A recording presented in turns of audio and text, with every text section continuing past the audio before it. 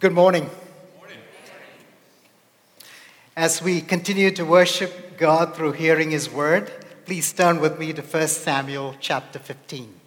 1 Samuel chapter 15. We drive up, that's my wife and I, drive up to Coppell, Texas quite often. That's just a few miles northwest of Dallas. Grandkids are the attraction. So in order to get there, we go up on 45, that most scenic route that we're all familiar with. When we get into Dallas, then we take 30 west. That's a short distance on 30 west. And then you've got to take that exit going north on 35 east. And that's the way we go to Coppell. Now, right at that interchange between 30 and 35 north, I often get confused. I don't know why, but I just seem to get confused at that exit. There's a little bit of construction going on and such. Now, I am dependent on Google Maps. And over the years, I've really lost my sense of direction. You know, back in the day, before you guys were born, we used to use AAA triptych, And I knew exactly where we were going because there was a sense of direction. But now, the lady behind Google Maps tells me where to go, and I just follow directions. Now, that is a problem when the voice is kind of confused. So, when we come to that interchange, Google Maps also seem to lose direction. It tells you, take a right, and I take a right, and then it says recalculating or rerouting. And it's difficult. You just have a short distance to make that move. So I've gotten confused over time. Now, my wife, who's in the passenger seat, recognizes this, so she's begun to help me, giving me directions. So as we go, I have Google Maps telling me something, and I have my wife telling me something. So sometimes they're not quite the same. Now, the question then becomes, who do I listen to? Now, if you want some entertainment, watch two women trying to give one man directions on the road. That's pretty entertaining. But depending on the voice I listen to, my destinations could be different. And it's no different in life, isn't it? When it comes to life, let's say you have to make a decision, you want some counsel, and you talk to a lot of friends, perhaps your pastor, etc. One says, you quit your job. Another says, no, be patient, stay there and grow. Which voice will you heed? Which voice will you pay attention to? Now, the voice you pay attention to, the voice you listen to, the voice you heed, can take you down different paths to different destinations. What if you hear God's voice? And what if God's voice seemed to agree with good old-fashioned, plain common sense? What will you do when you hear God's voice? Today we're going to look at one account where a king hears God's voice, asking him to do something very specific.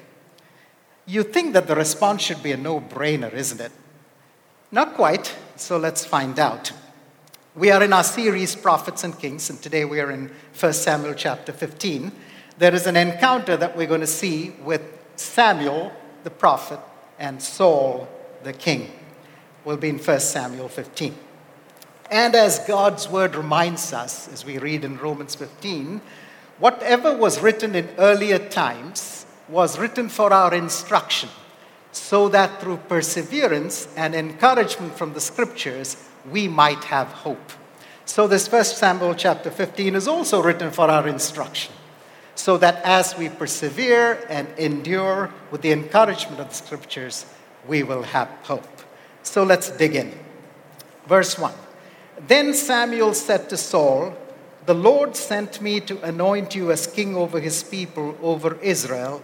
Now therefore listen to the words of the Lord." Now literally it says, listen to the voice of the words of the Lord. Now that is kind of strange. Why does he say listen to the voice of the words of the Lord? What is it about the voice that makes it any different from some plain old-fashioned words? Well, it is one thing for us to hear what is written or read what is written. It's another thing to hear a voice speak that. So, for example, if I were to type out an email and said, "You know I love coffee," well, you can understand the meaning of those words and you can draw your own conclusions. But if I were to speak to you and say, "You know I love coffee," "You know I love coffee," "You know I love coffee," it communicates completely different meaning. So you get my intention if you listen to my voice versus just listening to some words. So voice communicates intent unmistakably, very specifically, and very clear. So listen to the voice of the words of the Lord. And the play with the voice we'll also find in one of the later verses, and that's very interesting. So listen to the voice. The voice is calling for a response, because if somebody were to speak to us, we have two options. Either we're going to pay attention or we disregard. So this voice is speaking, calls for a response. God himself is speaking. So what is he saying? Verse 2. "Thus says the Lord of hosts, I will punish Amalek for what he did to Israel, how he set himself against him on the way while he was coming up in Egypt." So God is going to punish Amalek for the way they treated Israel. In fact, in verse 18 says, "Go and utterly destroy the sinners, the Amalekites." So if you look back in earlier chapters in Exodus and Deuteronomy 25, we see what Amalek did to the children of Israel. They were pretty cruel. As they were coming out of Egypt, you remember the account where when Moses raised his hands, Israel won. When he dropped his hands, Amalek won. This went on. Now, Amalek was pretty cruel in that they came from the rear and attacked all those who were faint and weary, the stragglers of the group, if you will. And they were particularly wicked, and God said, "I will blot your name off the face of the earth." Blot out the name of Amalek from heaven. Verse 3. So this is the instruction. "Now go and strike Amalek and utterly destroy all that he has." Utterly destroy, completely, totally, fully destroy all that he has, and do not spare him, but put to death both man and woman, child and infant, ox and sheep, camel and donkey. All humans, all sizes, children, infants, men, women, all genders, all animals, productive animals, sheep, oxen, and animals used for transport, camels, donkeys, everything. The entire living being system over there, destroy, he says. God was going to blot their name out as he had said before. Their time had now come after so many years to fulfill what God had said. So, what does Samuel do? In verses 4 through 7, we see what he did. He summoned and numbered them, numbered all the people. He had 210,000 people. He went and he defeated the Amalekites. So far, so good, right? God told him to go. He went after the Amalekites. Verse 8. He captured Agag, the king of Amalekites, alive. Okay. And utterly destroyed all the people with the edge of the sword.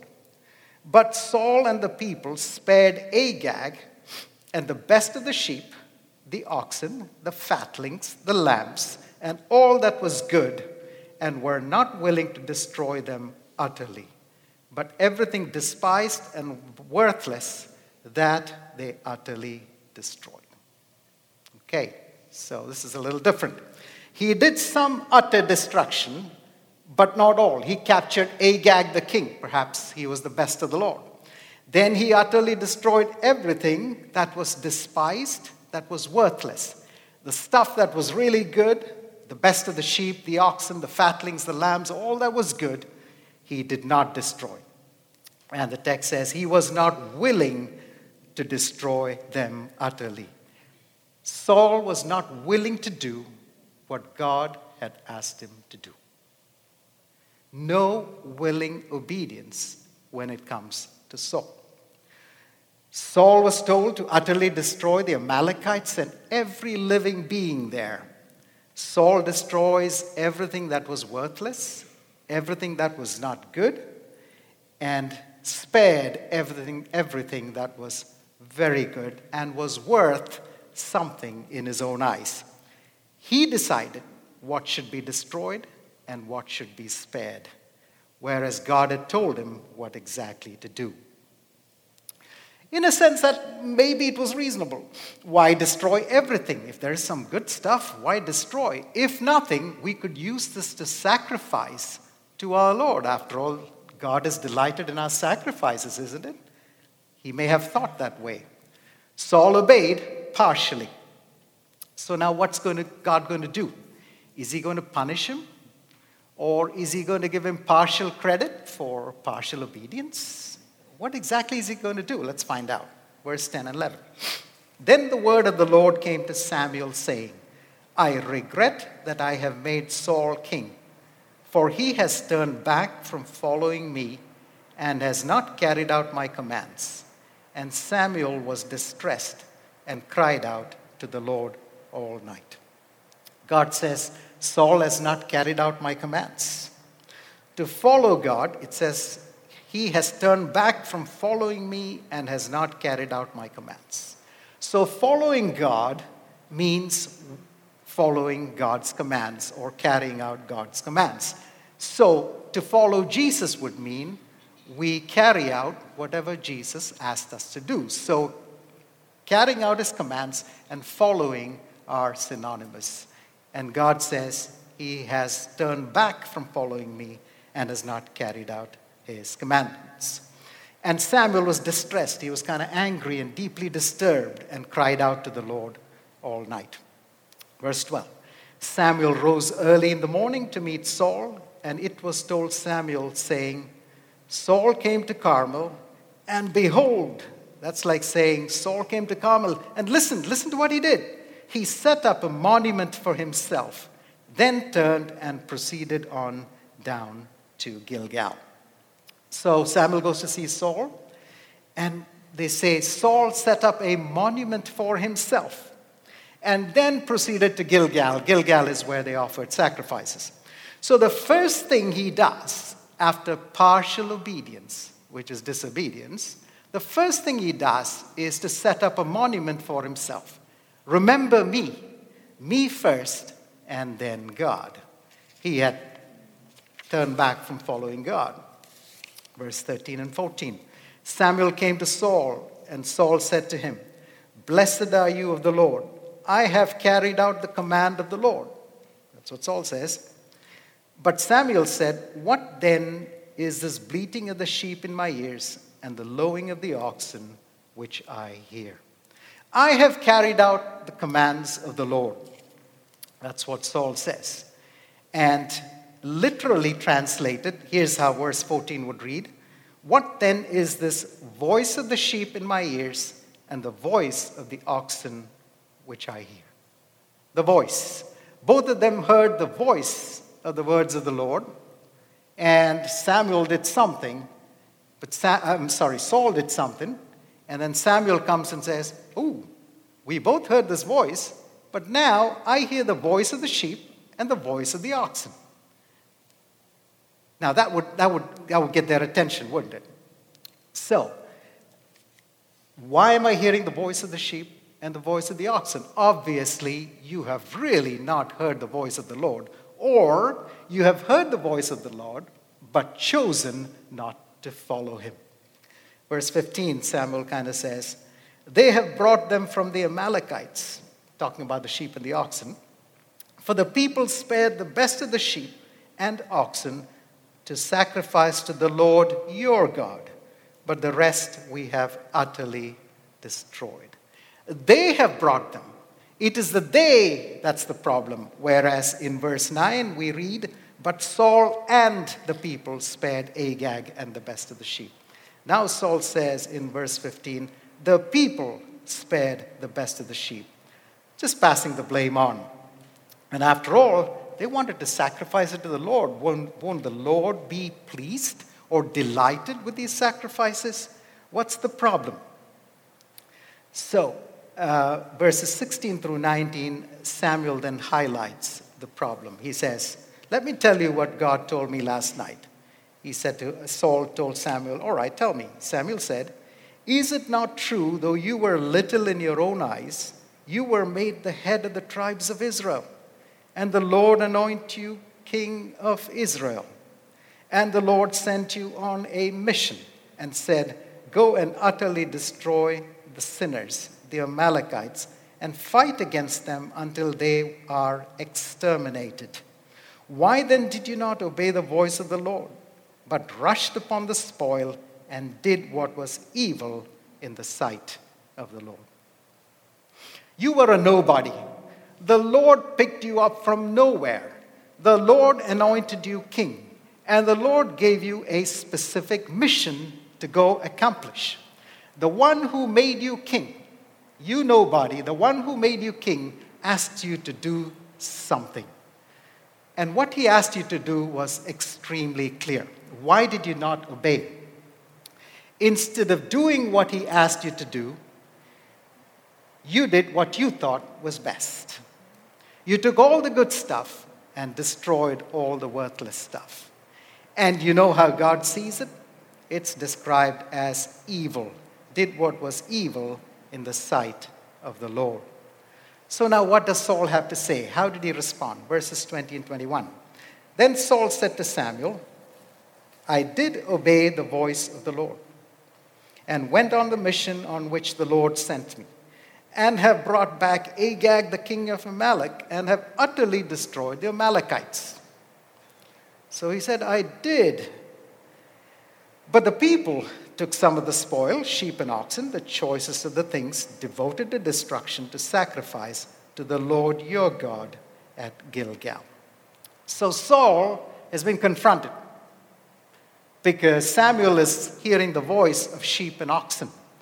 And Saul, no indication of repentance. All he's trying to do is justify what he did. "I did obey the voice of the Lord, but the people took some of the stuff. And look, they were devoted to destruction.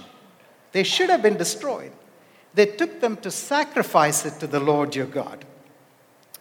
And then in verses 22 and 23, Samuel tells him and gives a picture of how God views obedience and disobedience. A beautiful picture, very familiar scripture to us.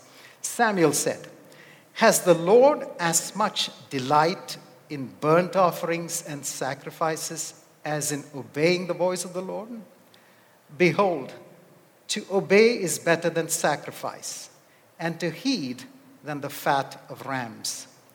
For rebellion is the sin of divination, and insubordination is as iniquity and idolatry. Because you have rejected the word of the Lord, he has also rejected you from being king."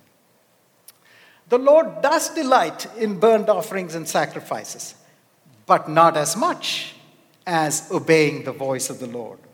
Obeying is better than sacrifice, and to pay attention is better than the fat of rams. Why is that? That's what we read in verse 23. "For, because rebellion is as a sin of witchcraft or divination." Saul did not do what God asked him to do, but he did what he wanted to do, and that's rebellion. This disobedience and partial obedience is in the same category, says Samuel, as witchcraft and insubordination. Another word could be stubbornness, a lack of submission. They're all in the same category, is wickedness and idolatry to God. A lack of submission to God, a lack of willing obedience to what God is asking him to do, is as good as wickedness and idolatry, is what Samuel tells Saul, and the scriptures tell us. Now, when we hear the words obedience and submission, it's rather harsh and difficult, isn't it? What comes to mind? Typically, if somebody talks about obedience, what comes to mind is kicking and screaming obedience. Why should I have to obey anybody? Why should I have to submit to anybody? I mean, these are not words that we love to use. In fact, if possible, we try to keep away from it, other than if we're trying to discipline our children, Other than that, we don't like these words. Why do I have to obey anybody? Why do I have to submit to anybody? Obedience and submission is hard when it is not what we like and not what we want to do. That's where the rubber meets the road, or that's where there is friction, right? If there is something that I don't like, something that I don't want to do, obedience and submission becomes hard. It's like the dad was having a discussion with his disobedient son. He said, "Son, sit down." And the son says, "I don't want to sit down." Dad firmed up his voice and said, "Son, I said sit down." He sits down and says, "All right, I'm sitting down, but I'm standing up on the inside." This is the kind of obedience we tend to follow, right? A kicking and screaming, "All right, I'll conform," but it's not a willing obedience. But that's not the obedience God is seeking from us. That is not the obedience God is seeking from us. In fact, all through the Bible, you find that God seeks an obedience that flows out of faith. An obedience that says, "God, I trust you.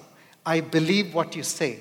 Even if it doesn't totally make sense to me, I'm going to follow that." That is the willing obedience that God seeks. If you look at all the heroes in the Hall of Fame in Hebrews 11, they all just trusted God and did what God asked them to do. That's why they're heroes of the faith. So, willing obedience, voluntary willing obedience, is what God seeks from us. That, he says, delights him a whole lot more than anything else that we can do. Than anything else we can do. His first priority is our willing and voluntary obedience. That is what God is really after from us. You know, God takes this really seriously, brothers and sisters. God delights in our obedience more than anything else we do for him. We might do a lot of good things, and because we love God, and God is pleased with that. It's not that God is not pleased. All he's saying is he delights in our obedience, our willing obedience, more than he delights in anything else that we can do. Selective obedience is just convenience. It's really not obedience. Although obedience, even kicking and screaming, can protect us. It's like a policeman was once parked on a street, and he saw this little boy riding his tricycle fast and furious around the block. So he stepped out of his car and said, "What are you trying to do?" He said, "I'm running away from home." "Wow. Why are you riding round and round the block?" "Because Mom told me not to cross the street." You see, sometimes even that kind of obedience might have a protective nature to it. It might protect us from trouble. However, what God clearly is after, what delights God, is our willing, submissive obedience regardless of the cost. God is pleased with a willing obedience. He's delighted by a willing obedience. He is not pleased with disobedience. So because Saul did not obey him, he also has rejected, the last part of verse 23, he also has rejected you from being king. Saul, in verse 24 and 25, you see now Saul repents. After the serious consequences, he says he repents. Then Saul said to Samuel, "I have sinned." He did not say that earlier on. He was trying to justify. Now he says, "I have sinned. I have indeed transgressed the command of the Lord and your words, because I feared the people and listened to their voice." He deliberately went against God's commands because he feared the people more than he feared God. He feared the people who he could see more than he feared God, who he couldn't see. And he says, "Now therefore, please pardon my sin and return with me that I may worship the Lord." 26, Samuel says, "I will not return with you, for you have rejected the word of the Lord, and the Lord has rejected you from being king over Israel." Serious consequences for partial obedience. And then you find in verse 30, I have sinned, Saul says again, but please honor me now before the elders of my people and before Israel, and go back with me that I may worship the Lord. He pleads for Samuel to honor him and go with him. And in verse 31 we see, so Samuel went back following Saul, and Saul worshipped the Lord. So he repents, but the consequences he still faces because God takes it seriously. So God is painting for us two different worlds that we can choose to inhabit, two different worlds. One is a world where God's anointed king hears God's unmistakable voice and decides not to follow him. God's anointed king, God speaks to him, he decides he's not going to follow him. He justifies himself to satisfy his desires. And God gives him an opportunity to repent. He doesn't do it the first time, he does it later, but the consequences he must face. That's one kind of world we can inhabit, where we listen to God, we can choose not to obey, and move on and deal with however God deals with us. God says there is another way, a better world, a better way to live. He says, I delight more in your obedience than in your sacrifices. I delight more in your obedience than anything you can do for me or give me. I see partial obedience as lack of submission. I see disobedience as idolatry. We can choose to inhabit one of these two worlds. And God is calling us lovingly, gently, and graciously to inhabit the world where we submit to him and willingly will obey him, so that he is delighted with us. If his delight is our goal, then we would willingly submit to him and obey him. So he invites us to live in a way that delights him. Our God, who made us his children when we were nobodies, deserving nothing but wrath, he has spoken. He's calling us to pay attention to what he says and live in a way that delights him. So the question becomes, what might willing obedience look like in the circumstances of our life? Let's say you hear God's voice in the following selection of verses. I'm just going to read a few verses to you. Let's see whether we can catch what God is telling us in these verses. Many things, of course, but some themes prominent.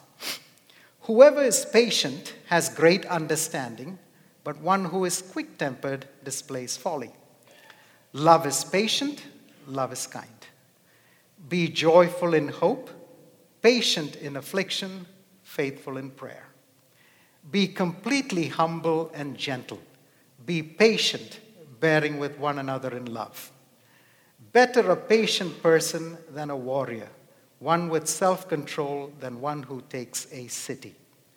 Therefore, as God's chosen people, holy and dearly loved, clothe yourselves with compassion, kindness, humility, gentleness, and patience.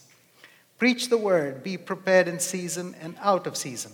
Correct, rebuke, and encourage with great patience and careful instruction.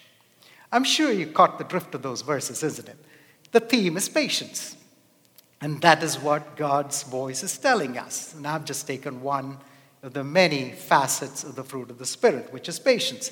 The question then becomes, how do we delight him in obedience? Because that's what he wants, right? He wants our willing submission and obedience. Let's take the area of patience. Let's say you leave church, and within the next 48 hours, you have situations where you don't get what you want.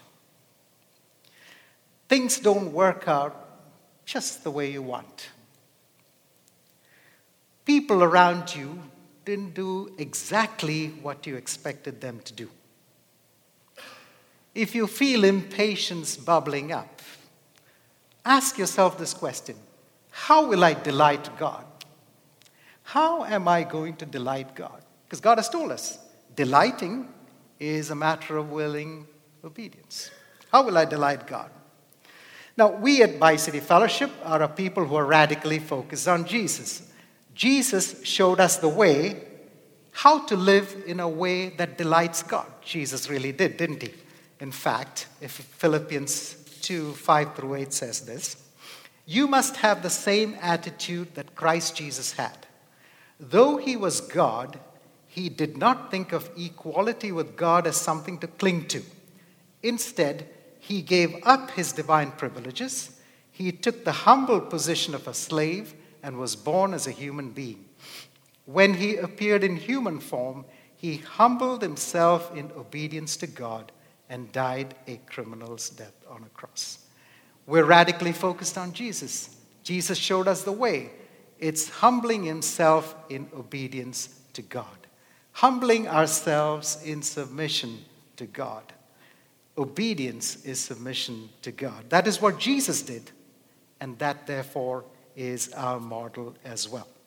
So for this week, let me encourage us to do the following, a very concrete step. Practice patience when you don't have your way.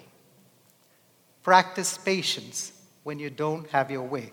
We want to delight God with our obedience. God is patient with us. He has enormous amount of patience with us. We can be patient with others. Practice patience with your spouse. Practice patience with your children. Practice patience with your parents. Practice patience with your in-laws.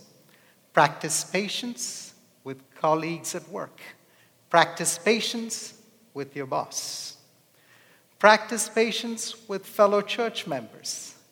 Practice patience in all of our circumstances in the daily nitty-gritty of our lives. Not patience when it is convenient, but patience always. Not obedience and submission when it's convenient, but obedience always. God is calling us to represent him. He is patient with us. Therefore, we are patient with others. Practice patience because God delights in our willing obedience more than anything we can do for him or give him, or any sacrifice we can make for him. God delights in our willing obedience, which is a sign of our submission to him. This passage is given to us as instruction so that we, through perseverance and encouragement of the scriptures, we might live with hope. So let us not be like Saul. Let us be the people that God is delighted with, that God is really delighted with, because we hear his voice and we willingly follow him in obedience in our normal, everyday lives. Let's delight him with our lives. Father in heaven, we thank you for your word that sustains us, for your word that encourages us so that we might live with hope. And thank you for the account of Saul and Samuel that you've shown us. And in so doing, you have revealed to us what delights you and what does not. I pray, Holy Spirit, that you would empower us, give us all what we need to live lives that delight you, lives that are fully submitted to you and want to willingly, voluntarily, and lovingly obey you, so that you are delighted with our lives as we represent you well wherever you call us. To that end, help us, Lord. We desperately need your help as we ask this in Jesus' name.